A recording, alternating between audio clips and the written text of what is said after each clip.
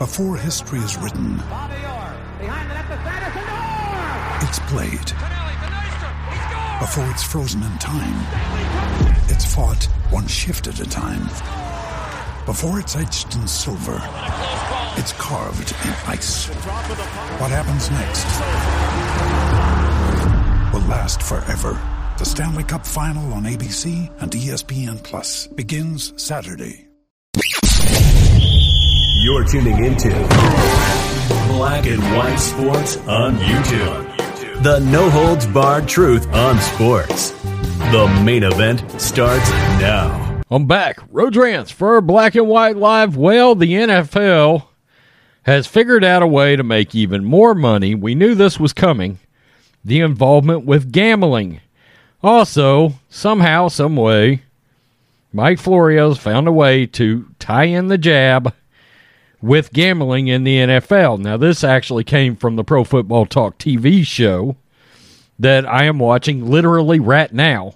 I paused it and I said, I'm making a video on this. Because they're talking about vaccination rates, and Mike Florio is losing his ever-loving mind. Literally, Peter King and him have, I think, talked about the jab for at least 20 minutes now. Yeah, well, this news broke via their website about how much the NFL is going to generate from gambling deals.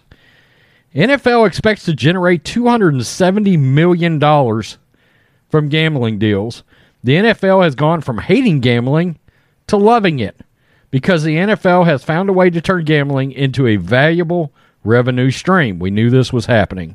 With more and more American states legalizing sports wagering, with the NFL abandoning its past shunning of most things gambling, the league will be making plenty of money from its altered position. Via the Washington Post, the league expects to generate roughly $270 million in revenue this year from sports betting and gambling deals.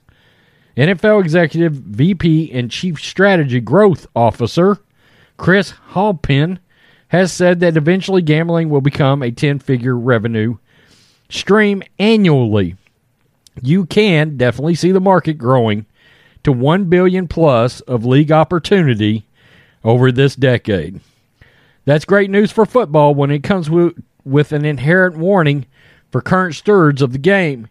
If some of that revenue isn't devoted to ensuring the accuracy of calls, protecting inside information, preventing the corruption of coaches, players, and officials, and otherwise safeguarding the integrity of the game, the league will be stepping into a bear trap eventually. As more and more dollars are legally bet on pro games, government officials will demand that playing fields become as level as possible. One scandal will potentially light a fuse for legislation, regulation, or prosecution. Early in the process of various states adopting gambling programs, some sports leagues wanted a piece of action for the sole purpose of financing programs aimed at ensuring the integrity of the games. That approach never took root. But that doesn't mean sports leagues shouldn't strive for the highest level of integrity possible. Now, let's get to how somehow, in a weird sort of way, I understand what Florio's trying to say here, but he's so ate up with absolutely knowing, having to know who's had that jab and who isn't. I cannot see him literally, truly being concerned about the gambling aspect. He's just hoping it's a ancillary fallout measure. But he is saying that he thinks even within a few weeks that members of Congress, for example, may end up getting involved where players that have not taken the jab will have to disclose publicly whether or not they are vaccinated. Are you kidding me? But that is a thing. He said, look, with this much gambling money involved, injury reports come out, people that are gamble have a heads up of who can play and who's not playing. If they are unvaccinated, they could be left out on game day after wagers have already rolled in based on regular injury reports, and all of a sudden that player's a scratch. He believes there could be true legal action and the federal government may get involved because of the sports betting aspect, and players will be forced to disclose whether or not they're vaccinated over sports gambling because, all of a sudden, Kirk Cousins is out. Well, wait a minute, he wasn't on the injury report. Okay, so we are going down a slippery slope with all kinds of things now.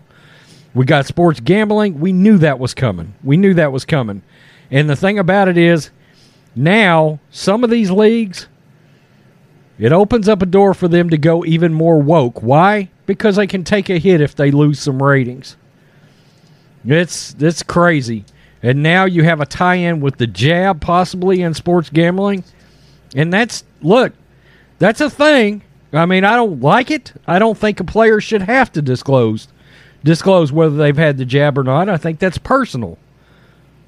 But when it comes to gambling and all the influence that has, I don't know where that's going to head, and it could get ugly.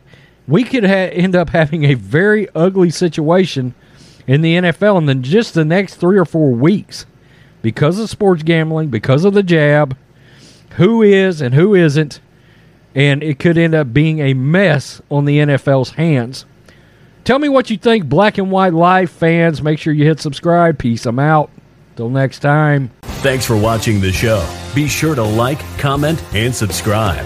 Be sure to tune in next time on Black and White Sports.